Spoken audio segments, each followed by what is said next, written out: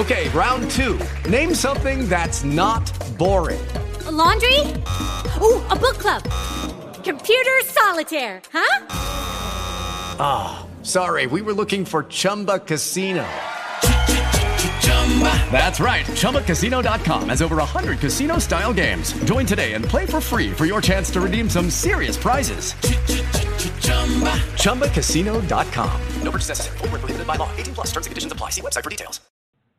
Hey, everybody. Good morning. Thanks so much for joining us. This is Harriet Kemick with Down to Earth, the show in which we talk about the issues that matter. And on our show today we're going to talk about deaths of despair, why poor health care is contributing to the deaths of people, and why poor health care is causing people to die. Poor people are dying.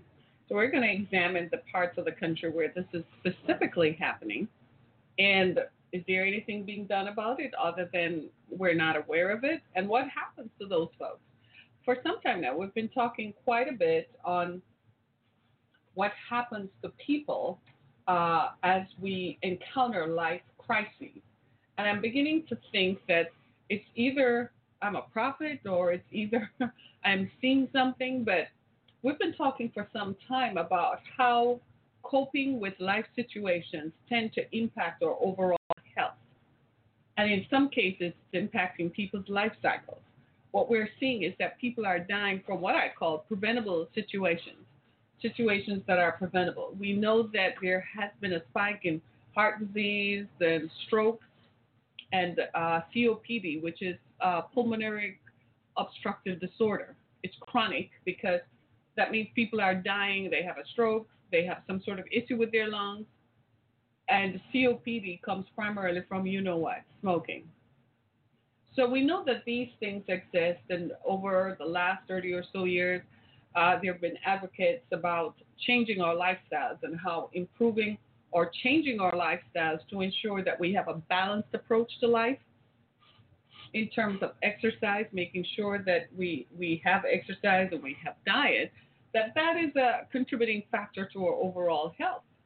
But lately, in the last 10 years, we have come to understand that our mental health is just as paramount, that in fact, you're not going to live if you're not together mentally, and that you could be healthy physically and that things could be going your way, but if you're not mentally aware, then you're not going to make it. And so what we're finding is that people are dying in specific regions of the country. And so today I wanted to focus on that just a little bit, to get all of us to be aware of what happens, what is going on in us, in our minds, in our spirits, in our emotions. How are we reacting to life situations that are threatening our lifespan?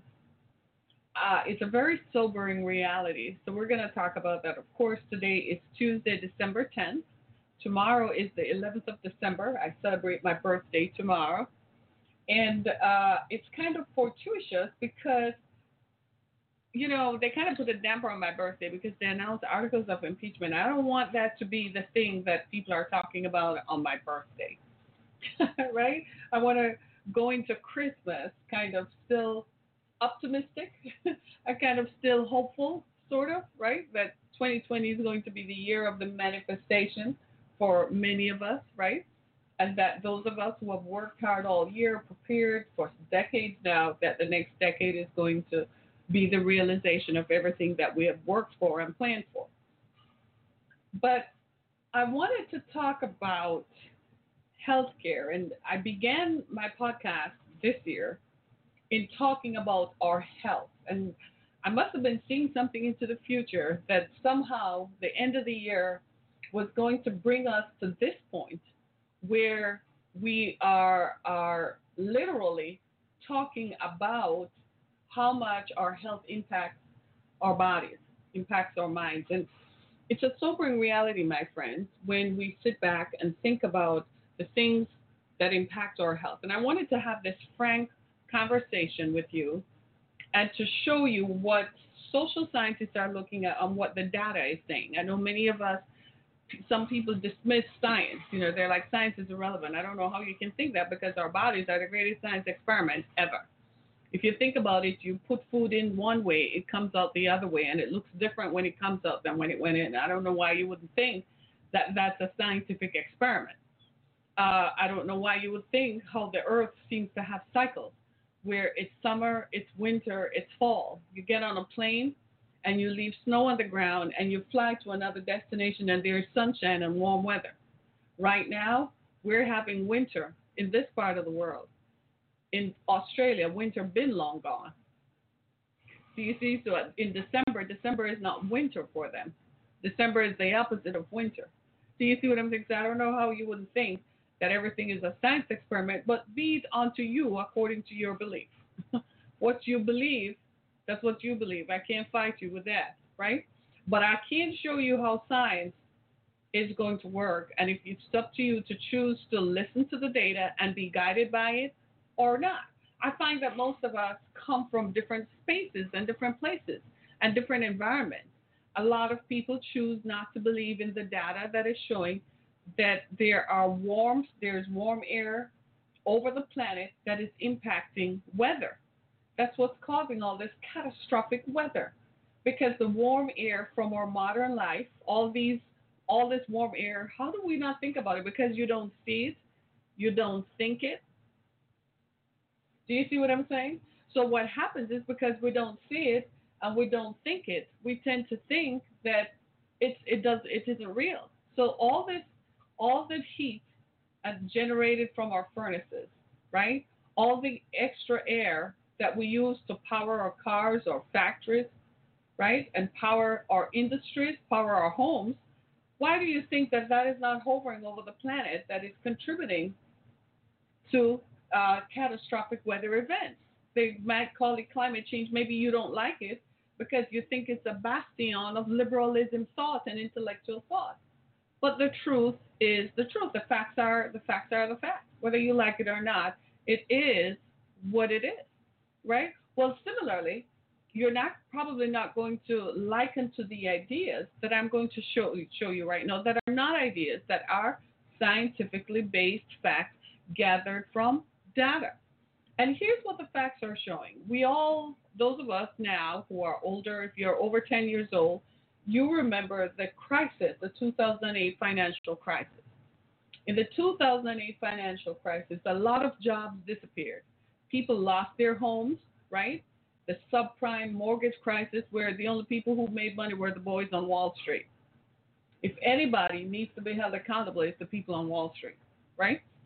They made all the money, took all the money, and people were left with decimation in their lives. They were devastated. Homes were taken. People didn't have jobs because there was no money to lend to companies. And so there were no jobs available, right? And folks lost their jobs and lost their grip on reality. No job means no house, means no car, means no life. People need jobs to maintain their lifestyles. So when the 2008 crisis hit and people were faced with despondency and the fact that they were facing an uncertain future, it would be remiss of the rest of us to think that did not impact people emotionally and mentally. Well, we're now seeing the residue of that. 2008 is 11 years ago now, right? 11 years have passed. Well, what has happened in the past 11 years? All of a sudden, America has what? A higher increasing death rate. We're noticing that people are dying in the primes of their lives. Children are losing parents. Employers are losing a talented and gifted workforce and skilled labor because people have chosen to swallow in despair. People don't have a choice. I don't think it's a choice. My mistake, it was not a choice. And so people don't have options. And what we're finding is this marked increase in death rates in certain parts of the country that is not happening in the coastal areas, like the coastal areas of the East Coast and the West Coast. People are not dying from the same kinds of illnesses. So this caused social scientists to look at this and to examine why is this. And the message was clear. After the 2008 crisis in manufacturing, where the auto plants and the steel mills closed their factories, those areas were decimated. The areas: Ohio, Pennsylvania, Kentucky, and Indiana. Know those places? Alcoholism, opioid crisis, drug overdoses, and suicide. Rampant through those areas. People in the 25 to 64 age group who are still in the prime of their lives. Now, overall, the United States still has a high life expectancy. There's no doubt about that. But it could be higher, and it would have been had the 2008 crisis not occurred. Now, we're supposed to be a wealthy nation, but the wealth, as we know in America, is not distributed.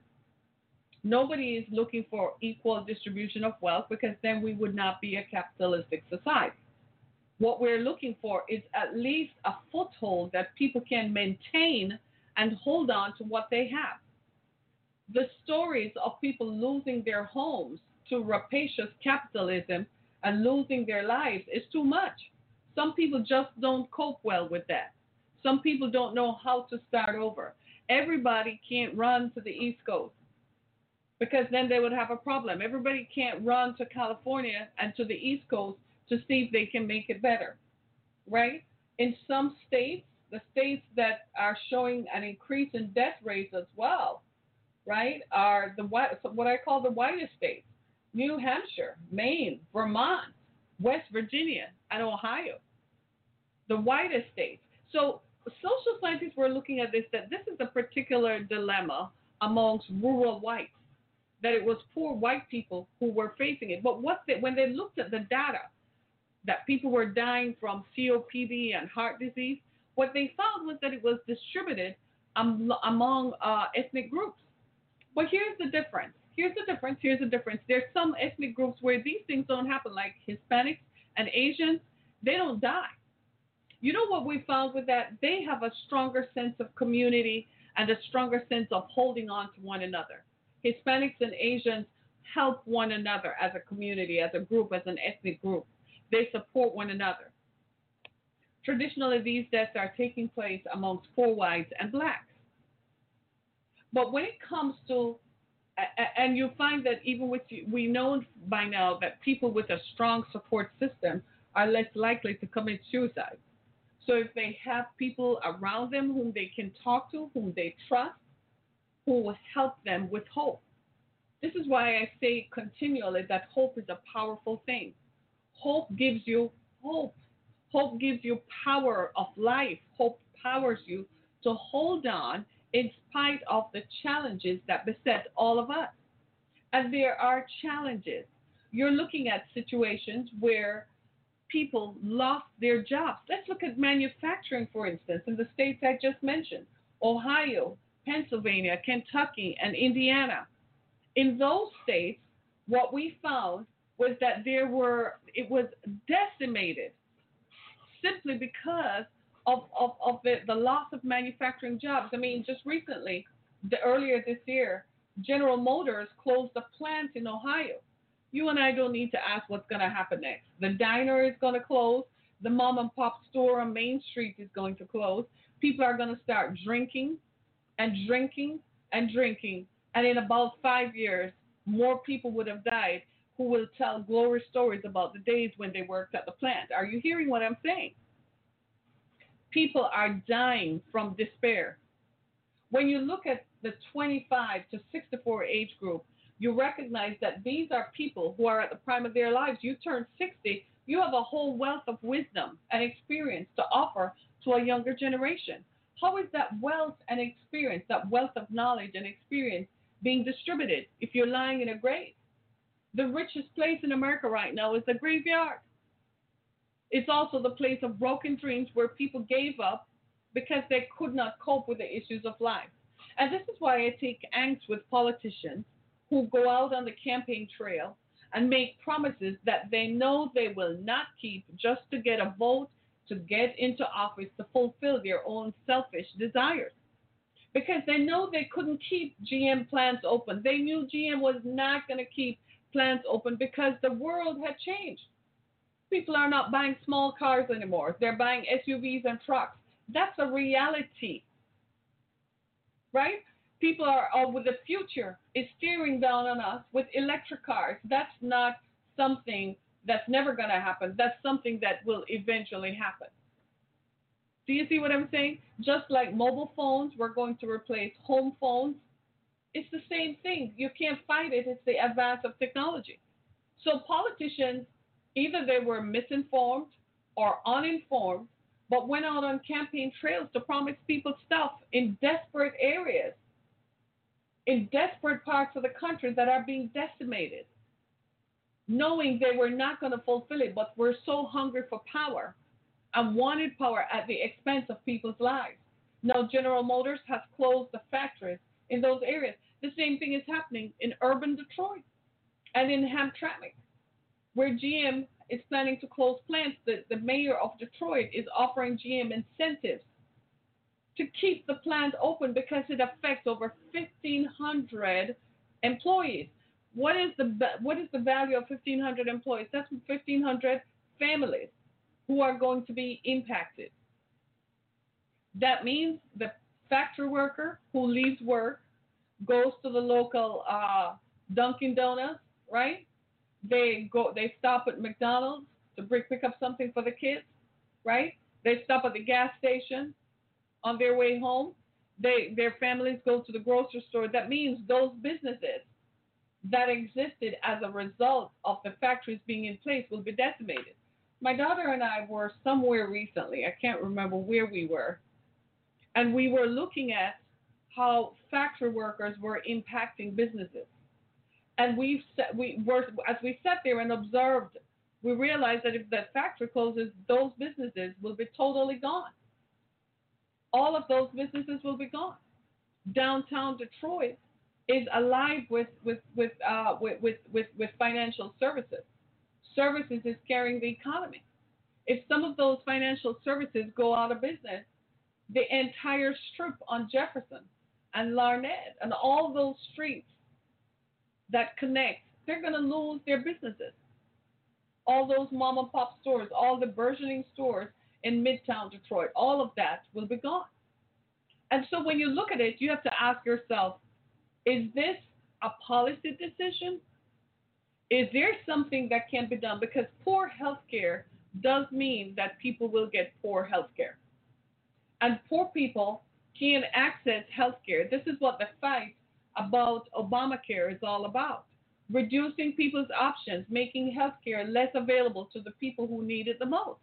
And as I said, politicians who have never had to live a day in their lives, who never had to experience want, who never even knew what it was like to see a dying parent that you could not control or stop the advance of disease, sit down and make promises to do things that benefited them. At the end of the day, it's all about them and how much money they and their family are going to make. As they make decisions about people's healthcare choices that impact directly how people live. In rural America, where they're mostly white, they don't have healthcare up there, brother and sister. They don't have healthcare. So preventable diseases like heart disease and strokes and COPD don't get treated. People have cancer ragging through their bodies because in those areas, industries have left chemicals in the ground. That means the water table is polluted. That means the water coming from the sky is just as polluted because it's a cycle. The water under here creates precipitation that comes down as rain and comes down as snow, blah, blah, blah. You know how that works, right? The water is contaminated in one place in West Virginia where death is rampant, where cancer is not just a disease, cancer is a plague. The factory that has pigs was pouring raw acid into the water system downstream. So the people who lived downstream didn't know they were drinking contaminated water for decades until people started dying. And trying to hold the company accountable became a political situation. That's what poor healthcare means. It means that you elect people who have no agency and have no investment in seeing people's lives being improved. My friends, we're at a turning point in our country. Where is America, dude? Where did America go? Went on a ship and sailed to Russia? Or did America just start sailing and just took off on its own and left the rest of us behind? Like, we're like, what? Was that America? What happened here? Where did America go? We're losing good people. Children are losing their parents before they're ready. You're a teenager, 18, 19, 20, and find you're losing your parent at 50, early 50s, late 50s. Your parents should be here to see you graduate and get married and start a life. Instead, you're visiting a grave where your parent is laid out. And for you to make it, you have to move out of a small town that has all your emotional connections and move to another part of the country to make it. The trauma, the emotional trauma that is contributing to people's lives. And all of this comes from politicians and their policies. Politicians who sit down with oligarchs, big business, large business owners, large companies, and say, this is what we're going to do to remain profitable. We don't care about the 3,000 people whose lives are going to be affected by the closure of the plant. It's not that General Motors could not retrofit the plant to make electric cars. They could have done that, but it was a political decision. It's not that General Motors or Ford or any other plant could not make the investment. They would rather take it to China. That's where American industry and manufacturing sail to. Take it to China where they pay people 0.1 cents per hour to do the work and then bring it back here. It's cheaper than to pay Americans to do the job. Because at the end of the day, they want to be an oligarch. They want to be big pimping and big balling. So now we have this dilemma. And it's not a thing like this is the whole country. It's just in concentrated areas, the Rust Belt, Kentucky, Indiana, Ohio, Pennsylvania. I don't know how Michigan didn't factor into that because we went through a 2008 crisis that was unprecedented. They didn't look at what happened in Detroit and Flint after the 2008 crisis. After manufacturing jobs left Detroit, it was madness. People left the states, people who lived here all their lives, who grew up here, whose family lived here, right? People whose grandparents were here, came up from the South. People left Detroit looking for jobs. Young people graduated, couldn't get a job, had to leave Detroit and go somewhere else. Do you see what I'm talking about? So it's not like it didn't happen in other parts. I don't know how Michigan didn't factor into it. It has to be that they didn't look at what happens in black areas. The same thing happened. Detroit was decimated. It was a ghost town, downtown Detroit. You could, after 2008, you could drive on Jefferson and not encounter a car for a while.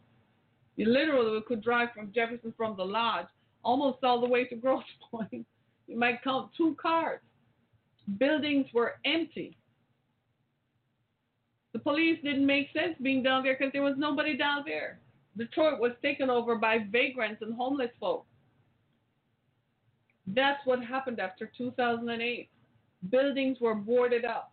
Businesses that have existed for decades disappeared. Where did all those people go? I used to drive around Detroit and say, so the people who lived in these homes, where are they now? Where did they go? The 2008 crisis was rabid through this area because this area is dependent on manufacturing jobs to this day. Right now, GM is struggling, not financially, but struggling to come to grips with the new century that has dawned on it. Electric cars are going to be the wave of the future in 10 to 15 years. I don't know how they're going to sustain it in winter when things are frozen. I don't know how they're going to keep that going. I think people need to think about that. And meanwhile, the people who provide energy through oil are intent on keeping it going the way they like it because they make a lot of money from oil. Right?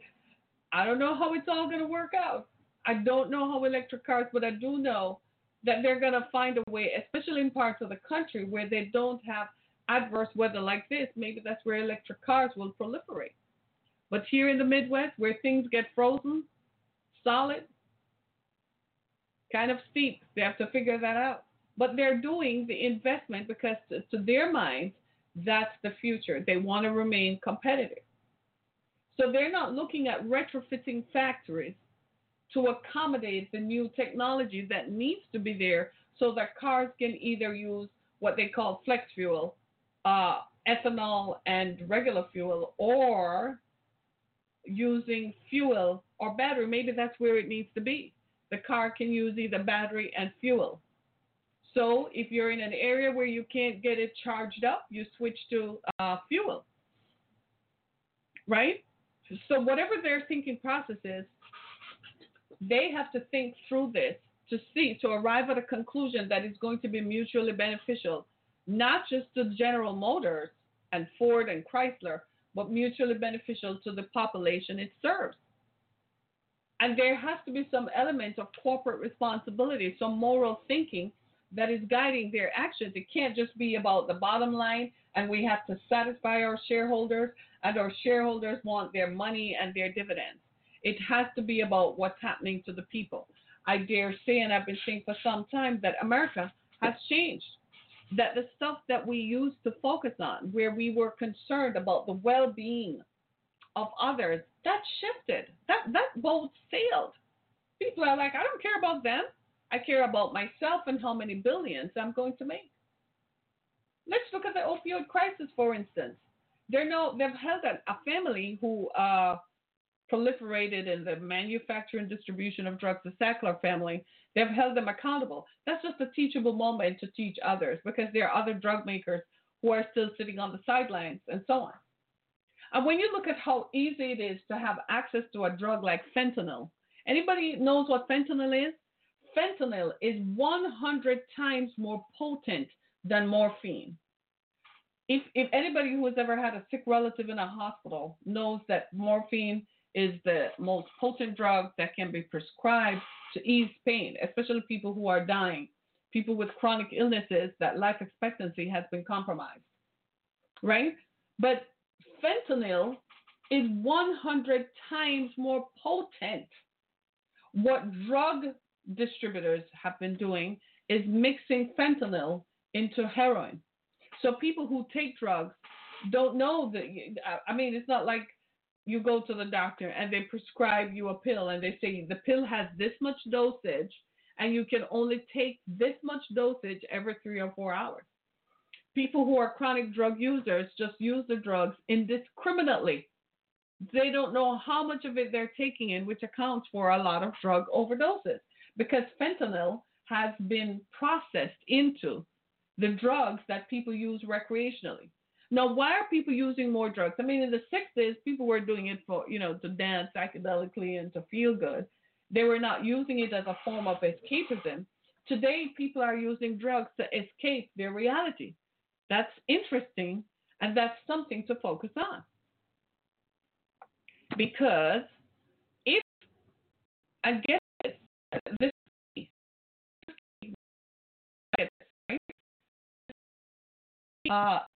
if reality, what that tells us is that tells us that people are using drugs for what? Not recreationally. They think it's recreational, it looks recreational, but they're using drugs so they don't have to think about the loss of their job, loss of their family, and the loss of their income. And the usage of that drug, because it's severely addictive, means they don't have any choice over how they use it. So they continue to use it and use it and use it until something terrible happens. Drug overdoses are real. Then you look at suicide, right? You look at suicide and you have to ask yourself, why? Why is this a reality? Then you look at alcoholism. People are drinking themselves into death. Alcoholism produces cirrhosis of the liver. where the liver can't, people die from alcohol poisoning. You drink so much alcohol, you can't function. It cuts your liver off, your liver function off. Do you see what I'm saying? So now we're faced with this dilemma. And the dilemma we're faced with is, what are we going to do about this situation? We can't continue like this.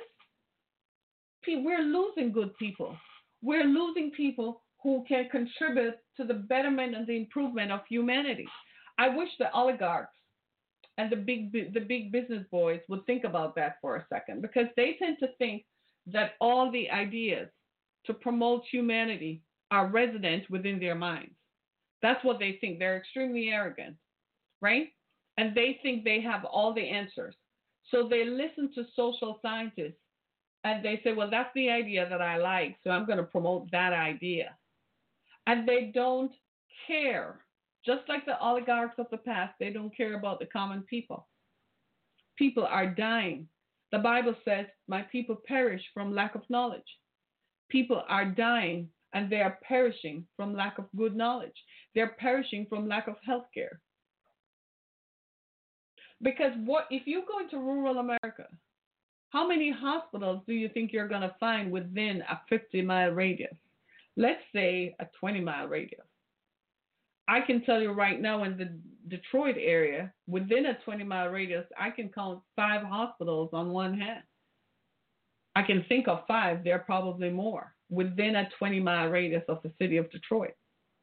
But what about in rural Michigan, upstate Michigan, up in the cornfields? How many hospitals can you count? Driving to Lansing from Detroit, I got to think about that. How many hospitals do I pass on the way within 100 miles radius? Do you see my point? So when you look at in rural America, this is a contributing factor to why people are dying. They don't have the transportation to drive 50 miles to go to the nearest health center. Do you see what I'm saying? So our country is becoming unbalanced. There are more people living on the coast because of access to jobs and to healthcare than there are people living in the middle of the country. Manufacturing itself has left a toll. Don't think that stuff didn't get into the water table. Don't think that stuff didn't happen. You give it 5 years from now, after that GM plant closed in Ohio, you're going to hear about some sicknesses coming out of it where some weird kind of cancers start manifesting. My people perish from lack of knowledge.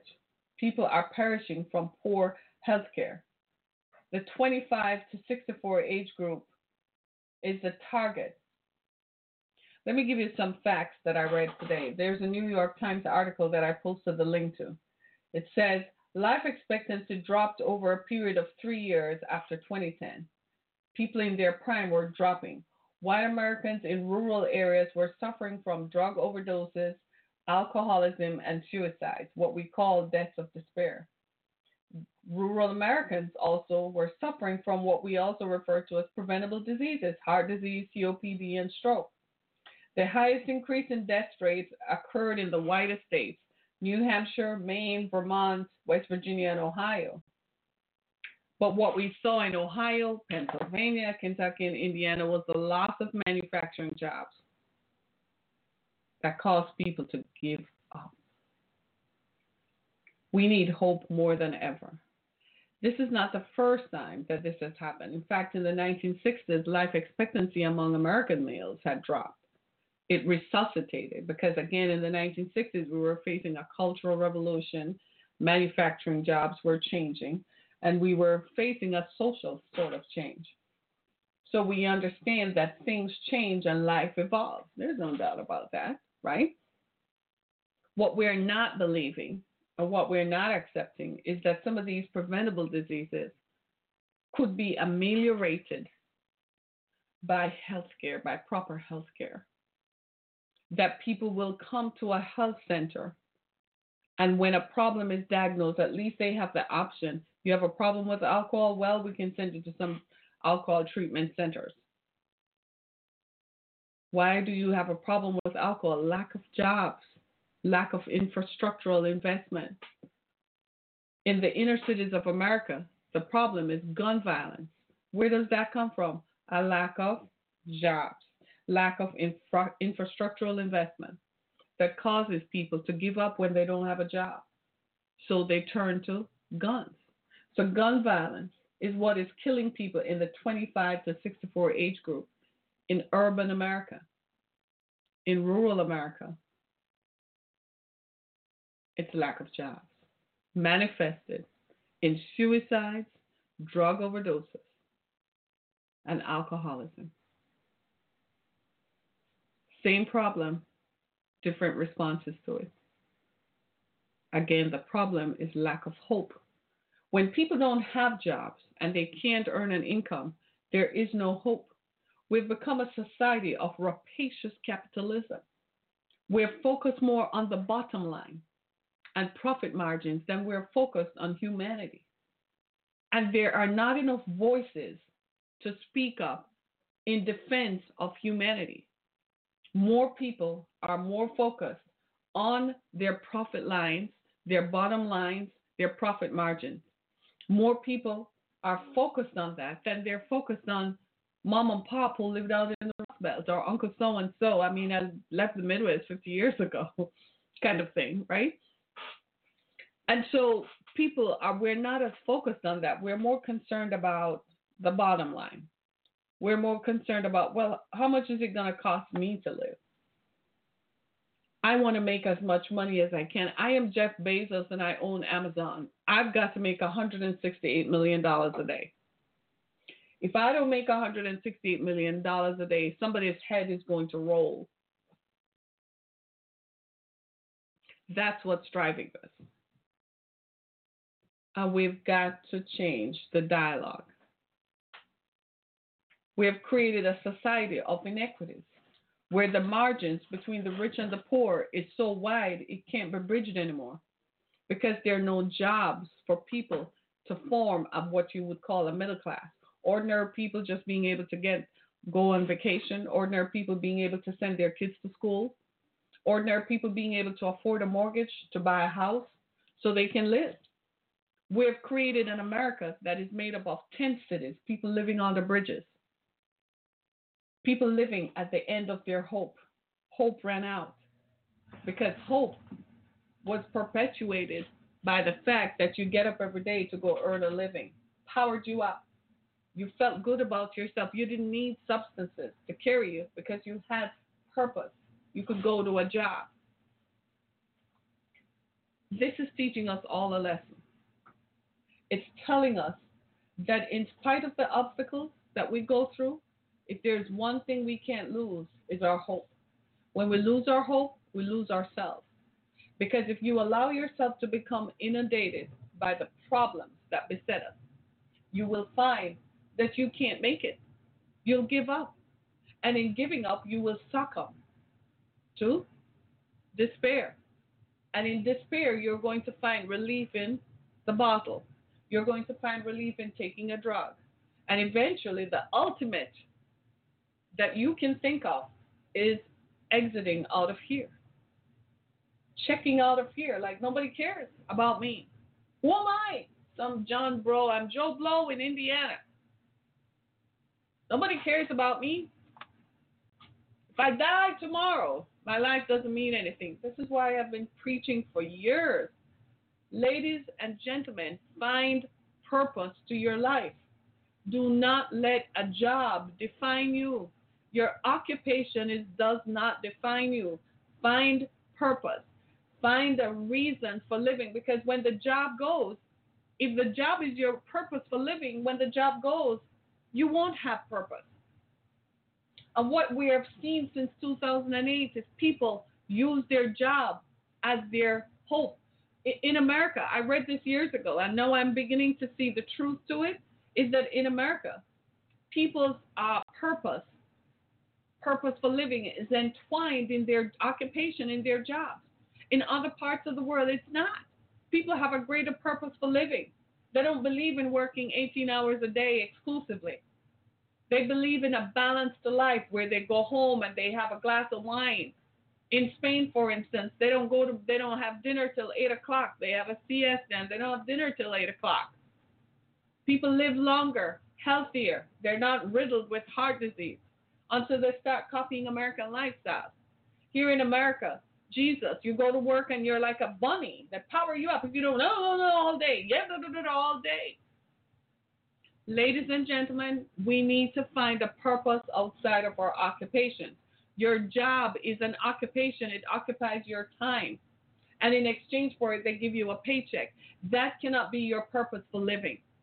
You've got to have a purpose for living, something that is going to power you up, that is going to force you to get up even when you don't feel like it. Even when you say, Harriet, I lost my house. I lost my car. You're talking to someone who has been there. I've been there with that. I've had to start over so many darn times I can't count. I have learned to cling to my hope. If I didn't cling to my hope, I wouldn't be here today. I wouldn't be healthy. I can walk confidently into the doctor's office. As you get older, you're kind of like, but you can still walk in confidently, knowing that everything is all right because this is it. What this tells us that at all costs, we have to maintain our mental health. Our mental health helps us, and hope contributes to your mental health. Don't succumb to despair. Replace despair with hope. I went to a Catholic high school, and I'm about to close. I'm about to be done, right? I went to a Catholic high school, and we used to, part of what the daily routine was, they used to make us recite the prayer of the prayer of the Saint Francis of Assisi. And one of the songs I remember was, where there is despair, Lord, make me an instrument of thy peace. Where there is despair, let me sow hope, because it is in living that I receive. Do you see what I'm saying? There were times in my life when I was surrounded and I found myself in despairing circumstances that I had to reach for my hope. And I remembered that song. I remember those words. Lord, make me an instrument of that peace. Where there is despair, let me sow hope. Hope is powerful. Hope gives you hope to cling to. I know some of us are going into the Christmas season. You don't even have gifts under the Christmas tree. Tomorrow is my birthday. I'm not going to be where I want to be. I'm not going to be spending or going shopping where I want to go. Look at my face, right? But that's just one day. So what I tell myself is every day is a gift, and every day I live for that day. Find your purpose. Ladies and gentlemen, your purpose is not your job. Your purpose is not what you go to earn a living. That's all that does is contribute to your being able to live your purpose. Find your purpose, whatever it is. If your purpose means you have to go volunteer somewhere else, go do it. It will give you perspective. Broaden your skill sets. Invest in yourself. I am constantly renewing and trying to improve myself. I don't do enough. Honestly, there are not enough hours in the day for me to do the things I want to do. I constantly want to improve and renew me every day. I want to learn new things. I want to meet new people who are interesting, people who have value. If you don't add value to my life, I don't keep you in my circle. I don't like people who are toxic and people who stay the same. You've got to have a changed mindset. I don't like people who are cunning because that robs. Cunning is good, but how good is it? I don't like people who rob other people intentionally. Do you see what I'm saying? So I keep my mind focused on the good. I'm leaving you with these words. I want you to focus on what is good. Focus on the good. In this season, when the season began in November, I said it at the beginning of that season, that we're entering into the holiday season where people are not with the people they want to be. Some of us have lost spouses. We've lost friends. We've lost family members. Hear me clearly. We've lost our hope. Those were people who were part of our support system. We had to learn to rely on ourselves. We lost valuable people. We lost good friends. We lost people who were our back. They held us together. You cannot give up hope. Cling to what you know that is good. If anything be good, think on these things. Think on the power that powers the universe. Think on the fact that the stars still shine. Think on the fact that the sun comes up. Even though I live in Michigan and it probably is snowing someday, right now it probably is. But the sun is going to come up tomorrow. If it is not tomorrow, it's going to be another day. The sun is going to shine on your circumstances. Do you hear me? I speak peace and well-being and health and wellness into every listener on this program. I command peace be upon you.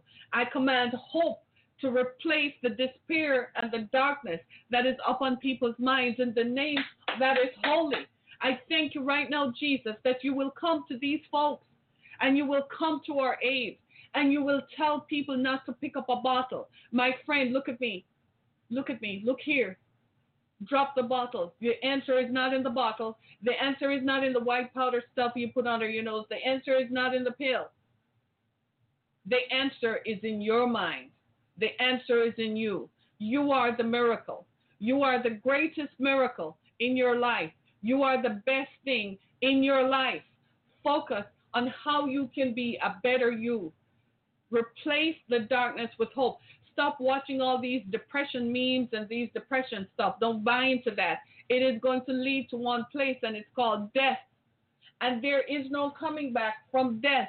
Can I just be honest with you? When you die, you don't come back. When you die, you don't go to a place where you're floating and you think that death is a revenge on the people who caused you to die. The people at General Motors in a boardroom and the people at Price Waterhouse and Deloitte and Touche, the people at Bank of America, they don't care when you die. You are not going to see them, and they're not going to care that they contributed to your death. They're going to sign off, and they're going to keep it moving. Just like with the people who walk out of our lives. They don't care either. They keep on walking. Well, what are you going to do? You got to get up and live. Somebody walked out of your life. Somebody told you in this season they don't want to be with you. They don't want you. Keep it moving. You lost a job. Okay, there are many other jobs. Keep it moving. One of the things that I do, I like looking. You all have a bank account somewhere. Why don't you log into your bank account and just imagine that there are more dollars in front of them zeros.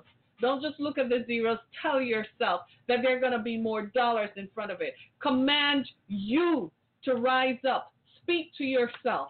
Go stand in front of your mirror and tell yourself, I'm coming out of this. I'm coming out of this. This too shall pass. I'm coming out of this. Enough of the despair and the darkness. Tell yourself, I'm coming out of this. This too shall pass. Come on. This too shall pass. Replace despair with hope. Find you somebody who can speak hope into your life. You don't believe me? Go to my Blog Talk Radio page and listen to some of the sermons I preached years ago on hope and faith. My friends, it came back to bless me. My investment in myself came back and blessed me. When my mother died, I felt like all hope was gone. I kid you not, I never knew anything like that could ever happen. I never knew losing a parent made you confront such realities. I didn't know how I was going to make it. I literally wanted to pull the covers over my face. But I was still alive. And what saved me was hope. I clung to that little hope and clung to it until I learned to deal with the fact that she's gone and the fact that I have to live. I told myself, I have to live. I want to live. I have a contribution to make. I've got to do this. That's what powers me up every day. Do I wake up every day like, my kids say that I wake up and they can hear me working out. And they say, Mom, you literally command the day. That's what my kids tell me. They're like, Mom, I don't think you ever fall into despair because you just command the day. And I'm like, huh?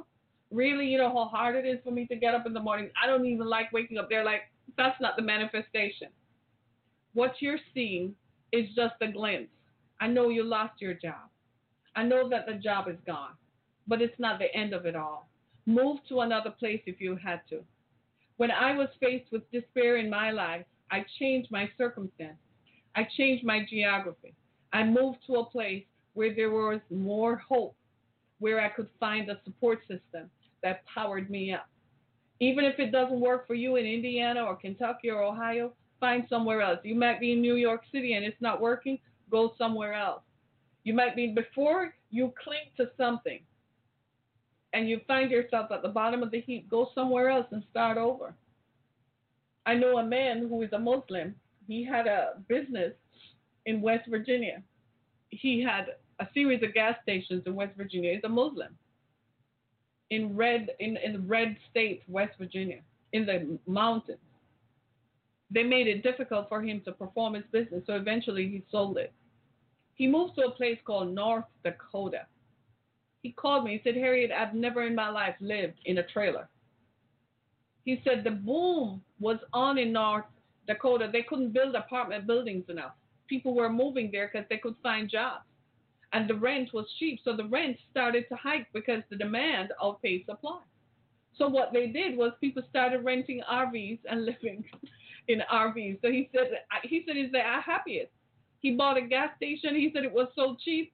He said he sells everything in the gas station. He worked morning, noon, and night. He said he had to sleep in the back of the gas station. He couldn't even leave it. But what kept him going was his hope. He said, can you believe I end up in a place like that?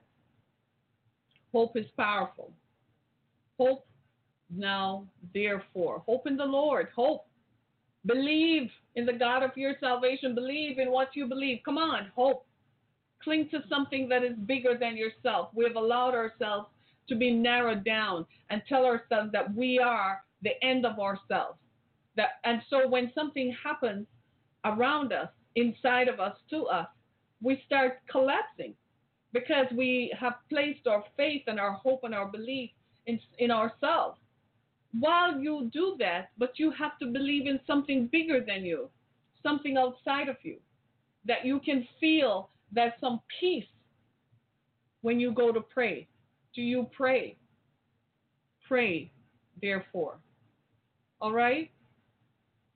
This is some stuff that we have to internalize and deal with. When I'm done with you right now, I am going for some self-care. I'm going to have a cup of hot chocolate, and then I'm going to go buy some chocolate stuff. And I'm going to have some self-care, right? Because my hope has kept me and has powered me up. I encourage you to go to my website, harrietkemmick.com. And I encourage you to buy my books. There's a great book that I've written for years now called Musings of the Spirit. Go find your hope in the pages of Musings of the Spirit. You can download my books right to your phone. You don't have to wait for it to come to you. You can download my book, Musings of the Spirit, right to your phone. Those are the scriptures and the thoughts that powered me as I endured the worst time of my life. Go read it. You'll find some hope within that page. It's $9.99. Just download it to whatever phone you have. Doesn't matter. Wherever you are in the world, you can get it done. I want to thank you so much, everybody. Share this broadcast with someone else. You're not the only one. There are other people who need to hear this. There are other people who need to be built up. There are other people who need to be encouraged. Share this broadcast with them so that they too can find their hope. Replace your hope with despair. Thank you so much. Thank you so much. My phone number is 248-491-8139. Anybody who feels like you want to talk to me off air and you feel like you need to talk to me because you are experiencing a problem, please feel free to reach out to me. Again, that number is 248-491-8139. Thank you so much, everybody. This is Harriet Kemmick with Down to Earth. I thank you for being a part of my experience today. I pray peace, I pray grace, and I pray hope be upon all of us during this season. I'll see you again tomorrow. Be blessed, everybody.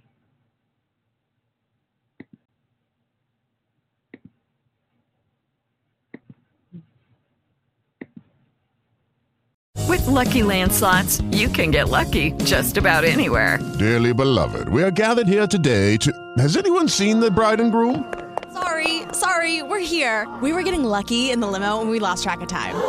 No, Lucky Land Casino, with cash prizes that add up quicker than a guest registry. In that case, I pronounce you lucky. Play for free at LuckyLandSlots.com. Daily bonuses are waiting. No purchase necessary. Void where prohibited by law. 18 plus. Terms and conditions apply. See website for details.